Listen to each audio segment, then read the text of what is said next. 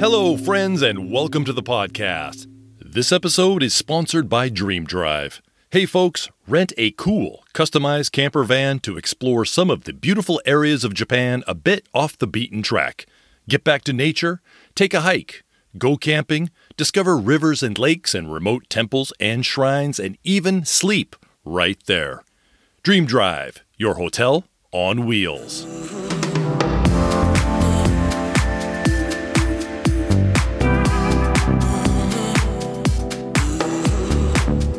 Hey, greetings everybody! It's time to get your motor running and head out to the highway.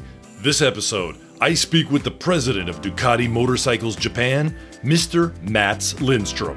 You don't have to be a bike guy or a gearhead to enjoy this conversation with Mats. We chat about empowerment in Japan, his unique strategy for conducting management meetings in English, and his biggest takeaways from his IKEA days when he arrived in Japan to start up the first stores in 2005.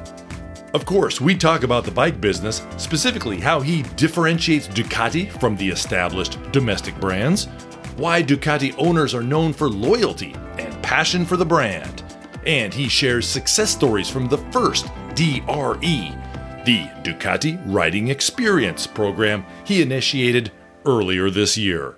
Learn how accessible, exciting, and easy to own a Ducati bike can be. Direct from Tokyo, this is Now in Zen with Mats Lindstrom.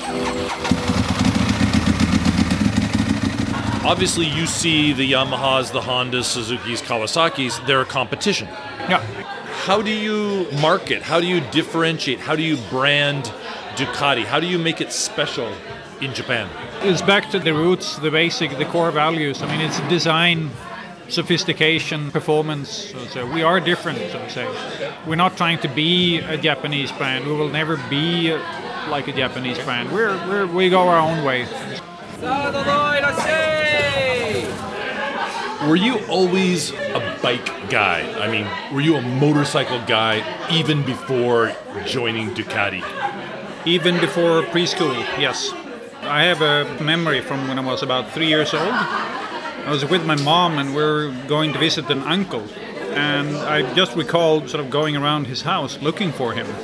And all of a sudden the garage doors open and he comes out on a sidecar motorcycle. I have no idea what brand. Cool. But I distinctly remember that memory. I was like, oh, that's for me. Nobody else have sort of influenced me into motorcyclists. But since that moment, it has always been there that I want to ride. I want to ride a motorcycle. At 12, I started borrowing my sister's moped and so on. So what was your first bike?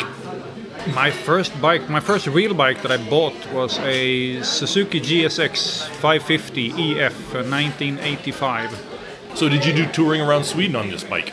A little bit, not so much around Sweden. I was more in the neighborhood area. I sort of grew up in Gothenburg, in and outside of Gothenburg and so on. But none of my friends had motorcycles. So it took years and years and years for the first friend I had to get a motorcycle.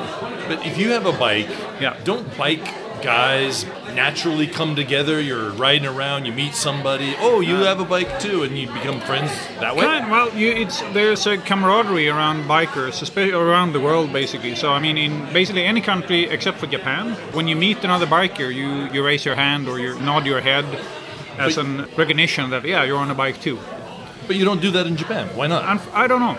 I've spoken to a lot of bikers here in Japan, and they said that, yeah, it's like 20 years ago people did that but stopped, and it's a really shame. And I talked to a lot of people who said, yeah, I spoke to a journalist the other week and I said, I don't know why we don't do that anymore. So, but it's pretty sad. Not even if you're on the same brand of bike? Sometimes you get that with Ducatisti, sometimes like, but it's not, it doesn't come natural, so to say, for anyone, so which is sad. If you go to Italy, for instance, people are like waving from like hundreds of meters away. It's like, hey, and shouting, and sometimes as well. So it's really cool. Then group riding and so on. There are a lot of different people. Some people go out every weekend, and it's always with friends, and they're desperate to call around people. And it's like, yeah, maybe it's going to rain, but let's go anyway, and so on. And other people and friends of mine that would never ever go with anyone. They go alone and nothing else. Your personality comes out when it comes to riding a bike, I guess. Yeah. It's not that they don't want to meet other people. So, I mean, they stop for coffee or gas, they talk, but when riding, it's like, no, go alone. So, different personalities. Yeah. Not a way of expression, but you have it's a different kind of worn out word with motorcycles is freedom. But yeah, it is kind of freedom, but you become somebody else. For me, motorcycles is a bit of a lazy man's zen. Whoa, say that again. Lazy man's zen, so zen meditation. It's actually, I think, like 30 years ago, there was a documentary about road racing that was called something like that. But to me, that stuck. Because it is that. Other people, they might listen to music, they have their phone connected. I disconnect everything, and it's just me. Ducati is a very interesting brand to me because it reminds me of one of the very popular brands we have. It's a French cast iron brand, and there's a lot of great cast iron brands. Some of them are more fashion focused, some of them are more mass market focused, but people that love Stowe are really passionate for, I think, the same reasons people like Ducati, in that it's emotional and it's exclusive. Ducati to me is one of those specialty brands for people who really love bikes, appreciate performance, and want to have that feel of some kind of exclusivity. Am I wrong? No, you're right on basically all points, sir. Ducati, we have an extremely loyal customer group. They love our brand and our products. People don't buy what you make or why you make it. They buy what you help them become. The people who rode and ride Ducati, they're a little bit different. So they're motorcyclists, but they're really focused on talking only Ducati. Just they're a crazy bunch of people, but not bad, but just they're different. And I never got it. Yeah. Until I got on and test rode the Ducati the first time, and it's like, now I get it. The feel is different. Everything feels not better or worse, but it's different. Yeah. For me, it clicked immediately. It's like, wow, I felt connected. I felt, it sounds ridiculous, but the communication between you as a rider and the bike, I've never experienced the same, communication, feeling the movement of the bike, how it reacts to what you want to do, how you approach a corner and get in and get out. And that's what I kind of mean by an exclusivity feel. It feels unique to you, it's not a mass market product. People buy what you help them to become, so to say, and you don't become Superman by riding a certain bike and so on, but you get the feeling that, wow, I feel different. If you buy a Ducati, people is going to look. People are going to look because the design is different. There are a little bit of people that, they don't mind people looking. It's not to show off, but It's just sort of, here I am. That's a very good point, because I was just about to say, it's not like a Lamborghini or a Ferrari. It's an ego thing. Hey, look at me. Ducati people don't strike me that way. We have a lot of customers. I met a lot of customers. They're, as personality, very low-key. So to say, they don't make too much noise. They don't grab a lot of attention, but they still like that they get some. Anywhere you pull in on a parking spot or in front of a cafe or a roadside place on the highway, when you come on a Ducati, people turn their head. They look. And it's kind of cool. That's interesting. So bikes bring out a distinct personality in their users. Immediately you can spot the Harley-Davidson guy, you can probably figure out the Triumph owner, the Kawasaki Ninja and the Suzuki Katana owners probably fit into the same demographic. What about Ducati? Is there a Ducati type?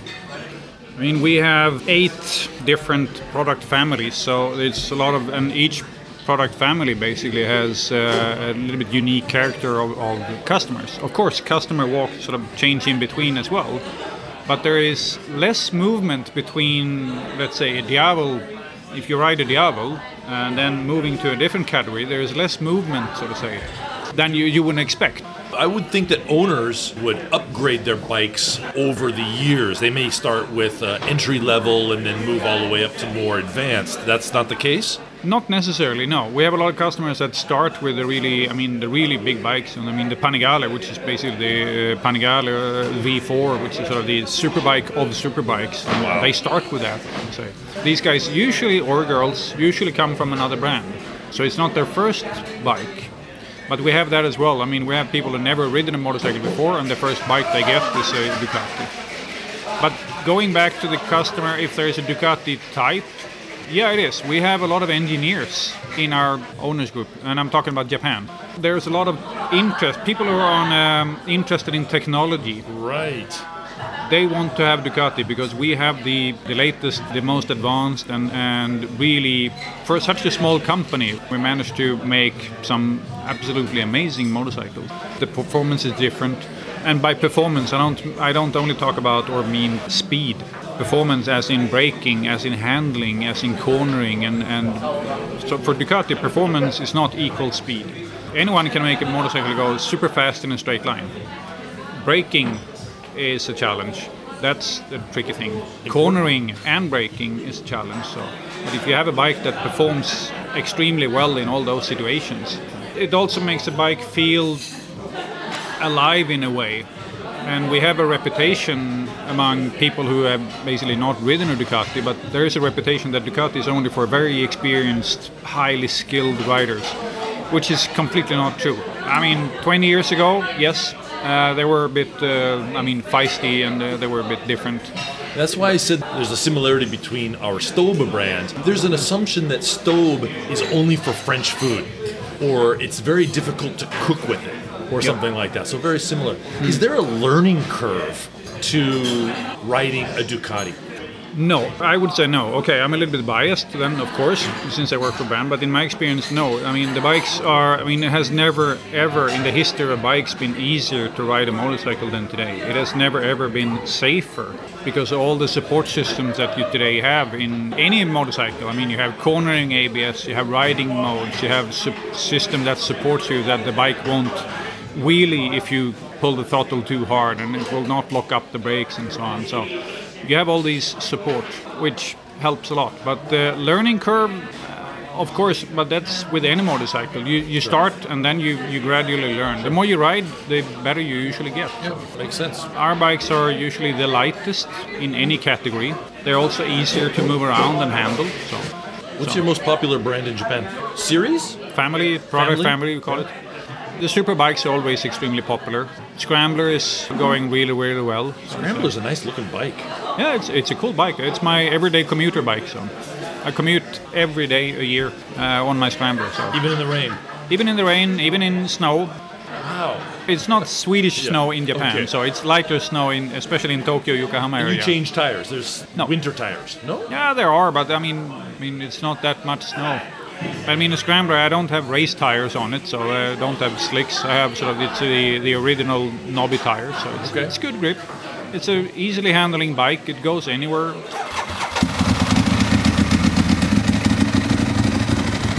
So you came to Japan in 2005. Correct. With IKEA. You came over for the opening of the IKEA store in Japan, right? I came here to be part of the startup team, starting up the new store, so the first store and the second store and so on. Did the IKEA philosophy, did that translate very well into Japan in the early days, or did you have to do some localization? No, there was a lot of people, a lot of experts saying that you have to change this and this concept will not work. People they will not go and pick up their own things in the self-serve area. They will not drive them home. They cannot assemble them themselves. The size of the furniture is wrong.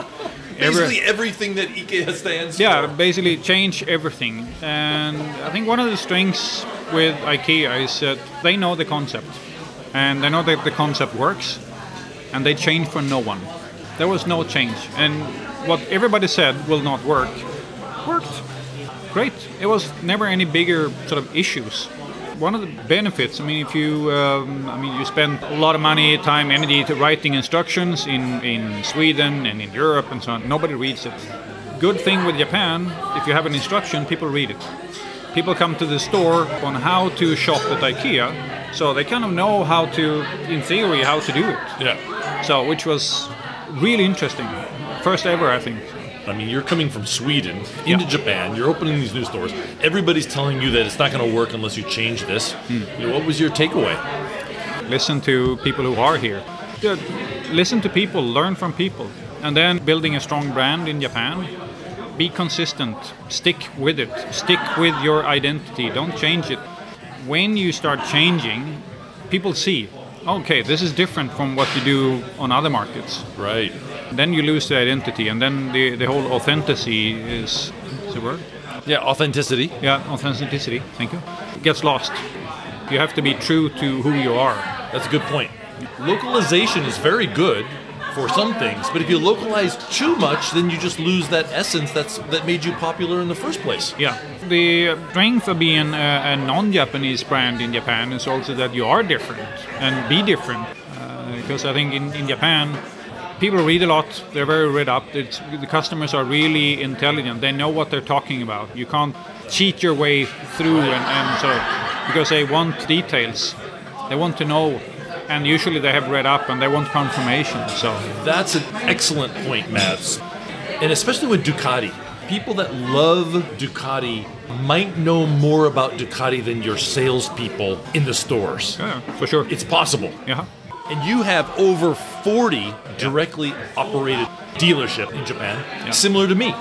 And the big challenge is to maintain a consistent level of professionalism, which includes product knowledge, and hospitality, which ties into the passionate and the emotional part of the brand. How do you manage that? How do you ensure that you keep that level that you expect?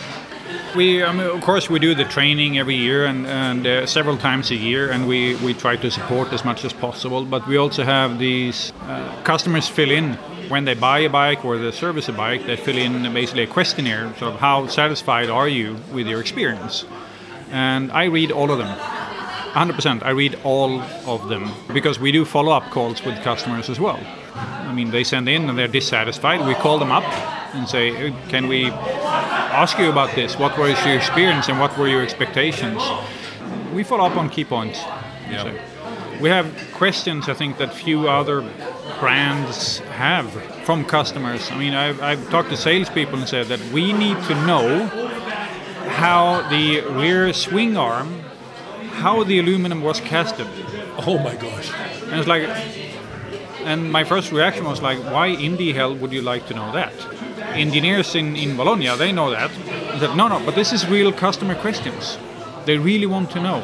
Yeah. Because when they pull up with their friends or people asking them, it's like, they know. It's on the detail level. So the Japanese customer is different. They're more focused on detail, and they want to have an understanding of what they're buying.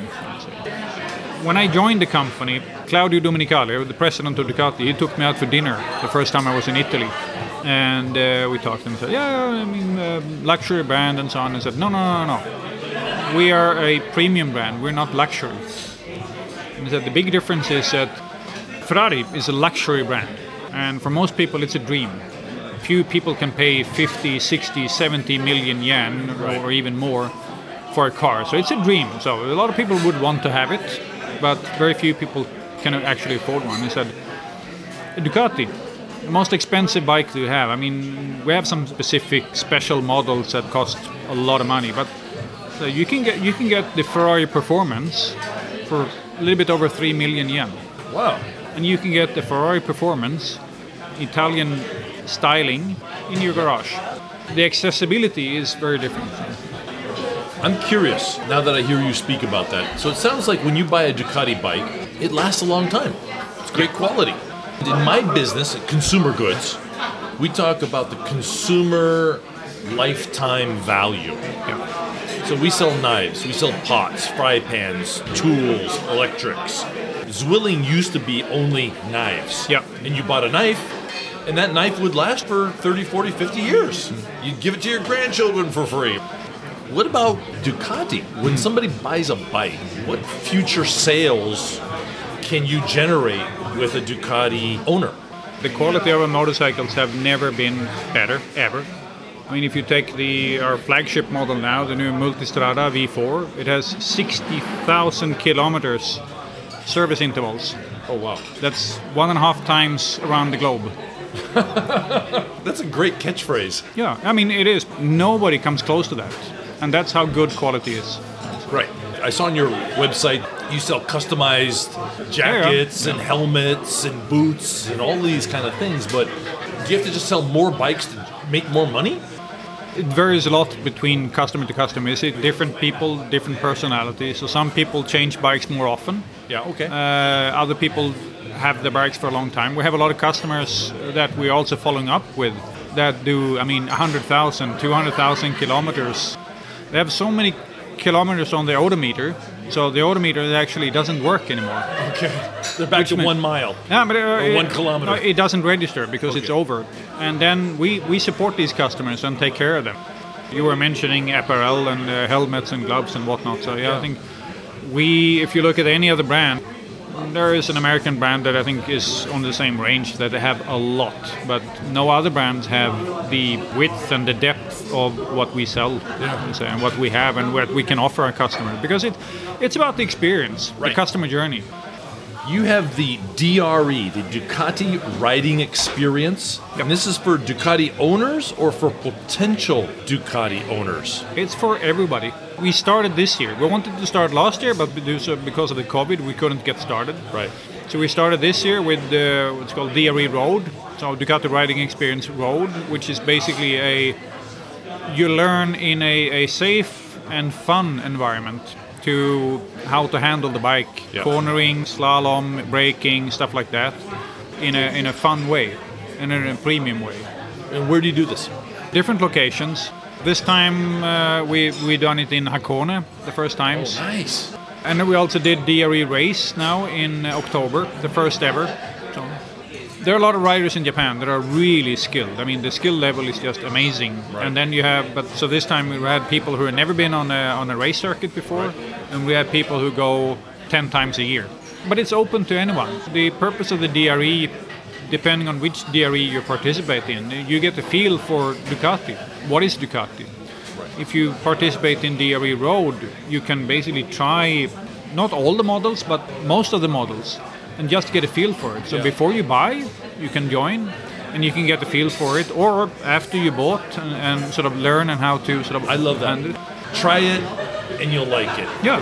With Ducati driving experiences, do you see a very high conversion rate or upgrade rate?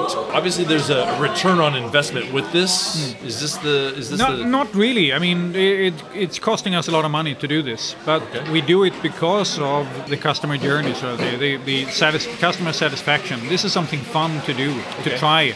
Customers that have participated, they are riding privately one model, but they join because they want to try another model just to test it. That's cool. Yeah.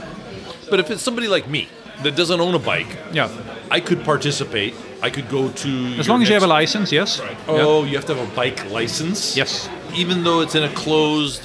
It's not entirely closed because the race is of course closed on a circuit, but the DRE Road is a mix. We do it in a closed area, and then we also do a test ride, which is on a regular road. And you're talking about motorcycles, it's powerful machines. So if you've never ridden a motorcycle before, it's dangerous. So you need a license before you get into this. Understood. So we are not a driving school, how to learn how to ride a motorcycle. We are how to ride in a safe way with Ducati and have fun. For me, it was absolutely fantastic experience doing the first DRE this year. Fortunately or unfortunately, but both occasions when we did it, it was pouring rain. There was typhoons coming in and the rain was pouring down. And I had customers coming up to me before I started the presentation and said, okay, so today's only going to be theory, right? No, you're going to ride. And I was like, whoa. And a lot of stiff faces, and it's like, I'm going to ride around in the rain. And a lot of people have never done that, really. I also told people in my initial speech that, welcome and yada yada yada, all of this. Not yada, but Did welcome. you say yada yada yada? I did not say that. I said welcome to DRE and so. No, I mean right now. Yeah. You can cut that out. So. No, I love it. No. Where'd you learn that? That's very American. I don't know. TV, Okay. I guess. American friends and so on. But after the initial welcome and speech and so on, I told people that, I see a lot of tense faces because you're going to ride in the rain. But I said, this is the best opportunity you will ever have. Because how many of you would take your own motorcycle, do emergency brake test, slalom test, maneuvering test, all of that in heavy rain. But nobody. Yeah. And here we give you a brand new Ducati, and you will try, and it will be safe. Afterwards, with all the smiling faces, I mean, people were smiling from ear to ear in the afternoon, and it was like, oh, this was so great, this was so much fun. That's cool. That's a testimonial too, because if they're in the worst weather conditions and your bikes are handling marvelously, perfectly, and they feel such a sense of security even in these terrible conditions, you've shown Ducati performance in the worst conditions. Imagine how much better it's going to be in the best conditions. Yeah, more fun when you're not scared of falling over. This is true. And I'm only laughing because I keep wanting to talk about you and your Japan experience, but we keep coming back to bike talk. Yeah, okay. That's hilarious. I will try to behave. Explore Japan in comfort and ease with Dream Drive. Rent a customized camper van to go camping, take nature hikes, relax at onsens, or just discover the many beautiful places less traveled around Japan. Dream Drive has various camper vans for solo travelers and families and is more affordable than trains and hotels as it's only one price per night. Go to dreamdrive.life to plan your next Japan adventure. Enter the coupon code ZEN and receive a sweet discount when making your customized camper van reservation. Dream Drive, the hotel on wheels. You live in the land of great motorcycle brands, Honda, Suzuki, Kawasaki.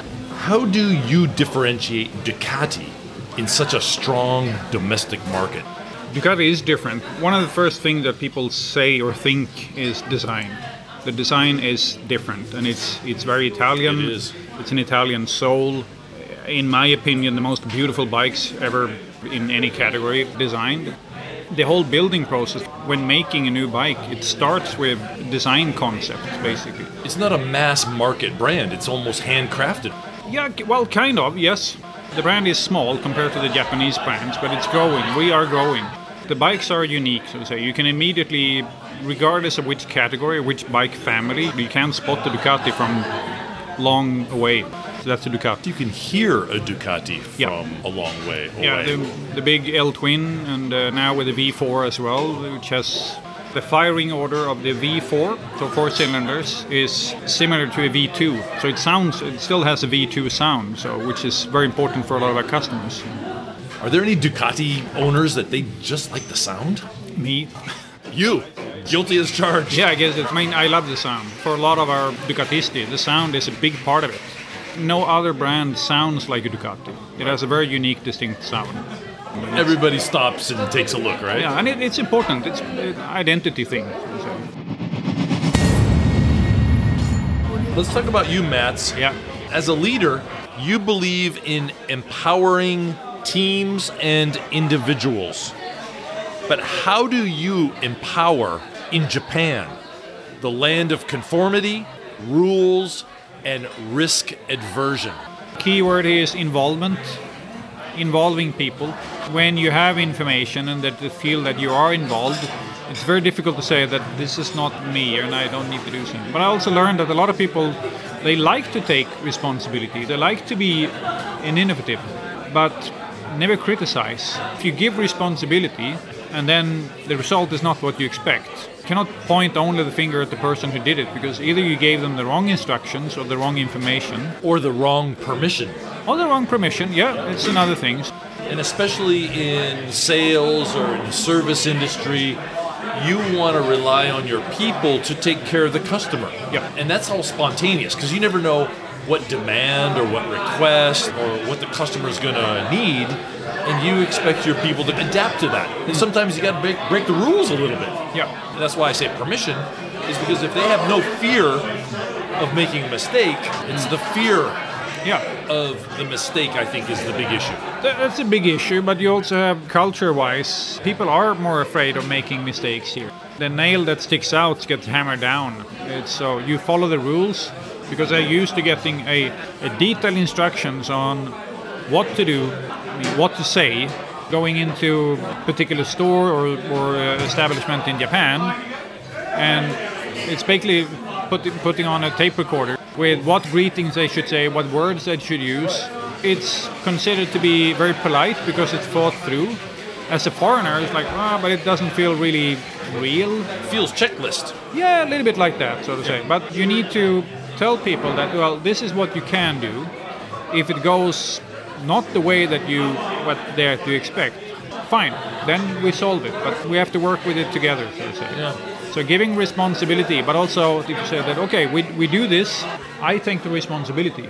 You do it, but will not blame you. That's a good point, because I actually said that to one of my staff yesterday. They had a meeting with somebody at headquarters, and I reminded him, I said, just because they're from the headquarters, you don't have to agree to everything that they say. You can disagree, and don't worry. I will support you. Yeah, exactly. I was empowering him to be able to speak his mind to our head office. No, and I think that's a very important key element in empowering people and telling people that I trust you to do this and I will back you up. Yeah. Not only saying it, I think when your coworkers or your team, they have seen it a few times that you are really fighting for them. If it's towards a dealer or if it's a customer issue or if it's a head office thing, but when they feel that you're stepping out and then they will stick with you. It's almost like a collaboration. Yeah. For me, key has been, a key to success, but making a lot of friends also and getting trust is first listen. Listen, and try to understand. Yeah. Listen to understand, not listen to answer. No, exactly, because you don't need to give an answer directly.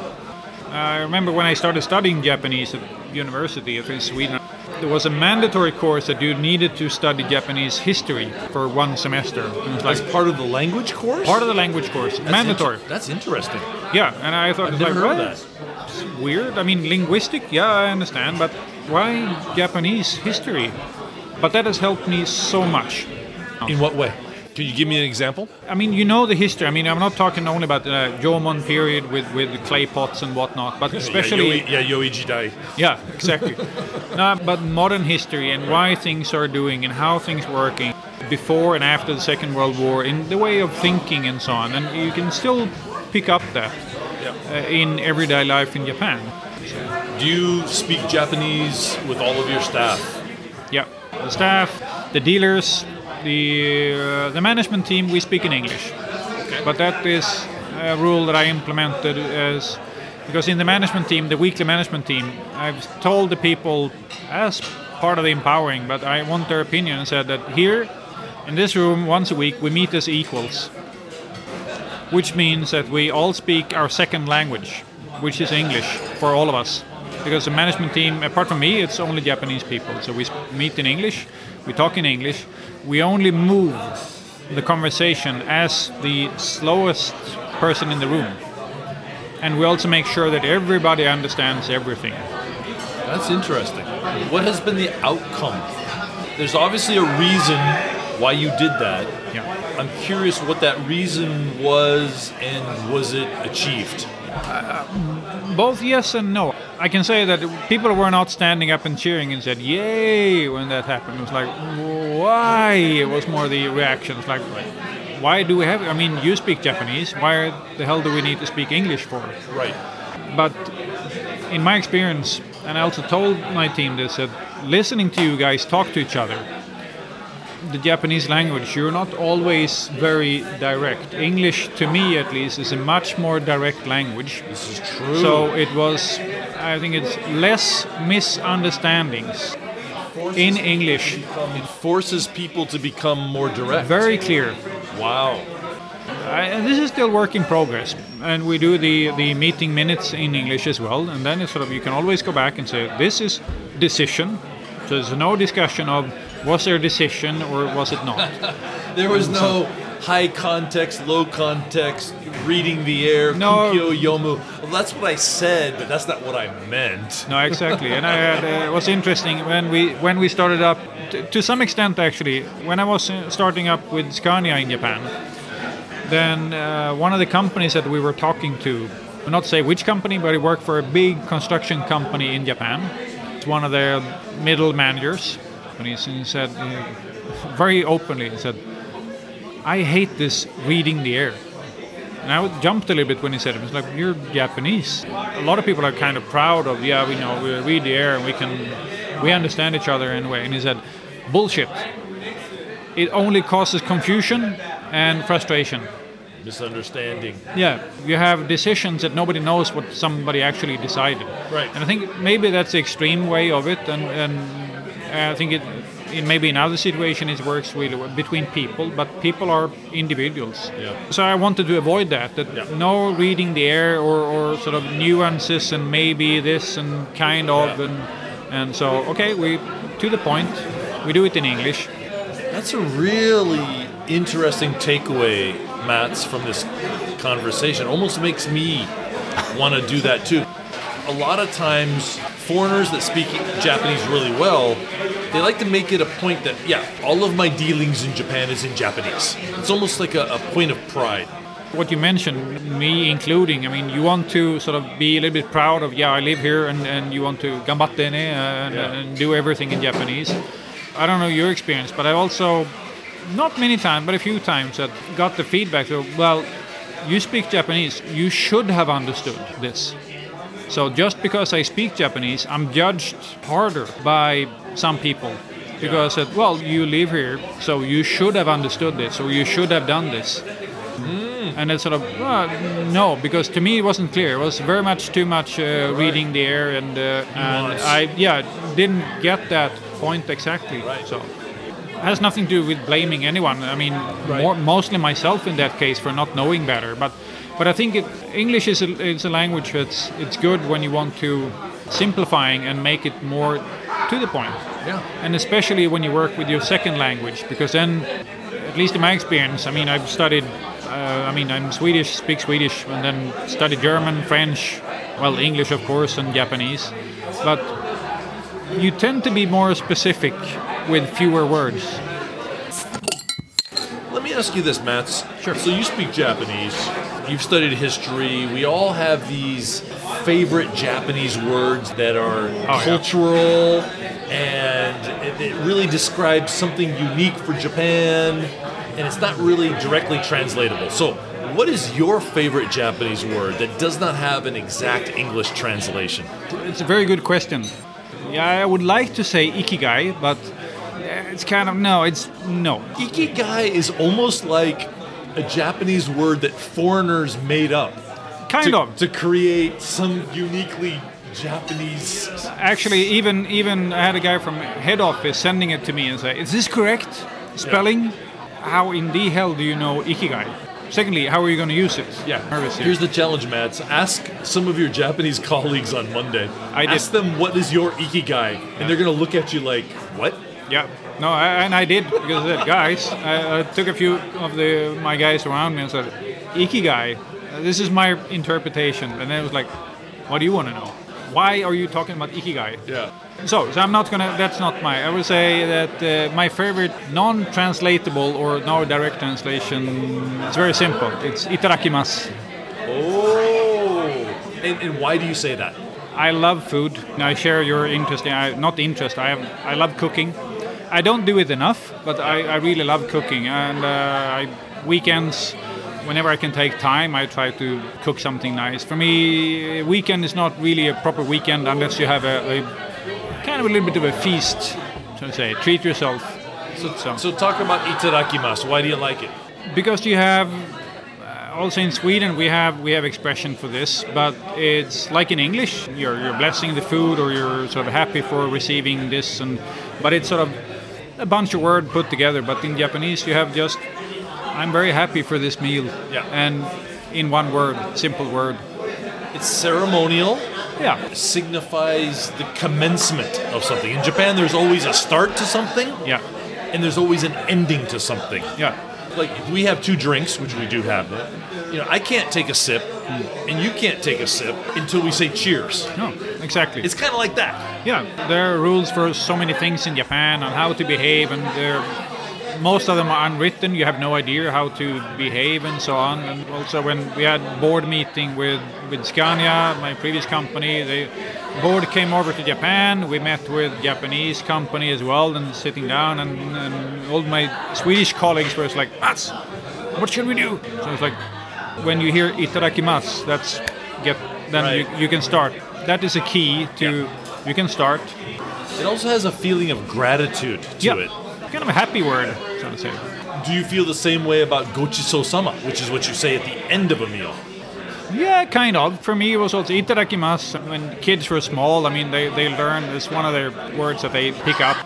You're more excited at the start of the meal than you are at the end of the meal. So itadakimasu, has some anticipation to it. I like that.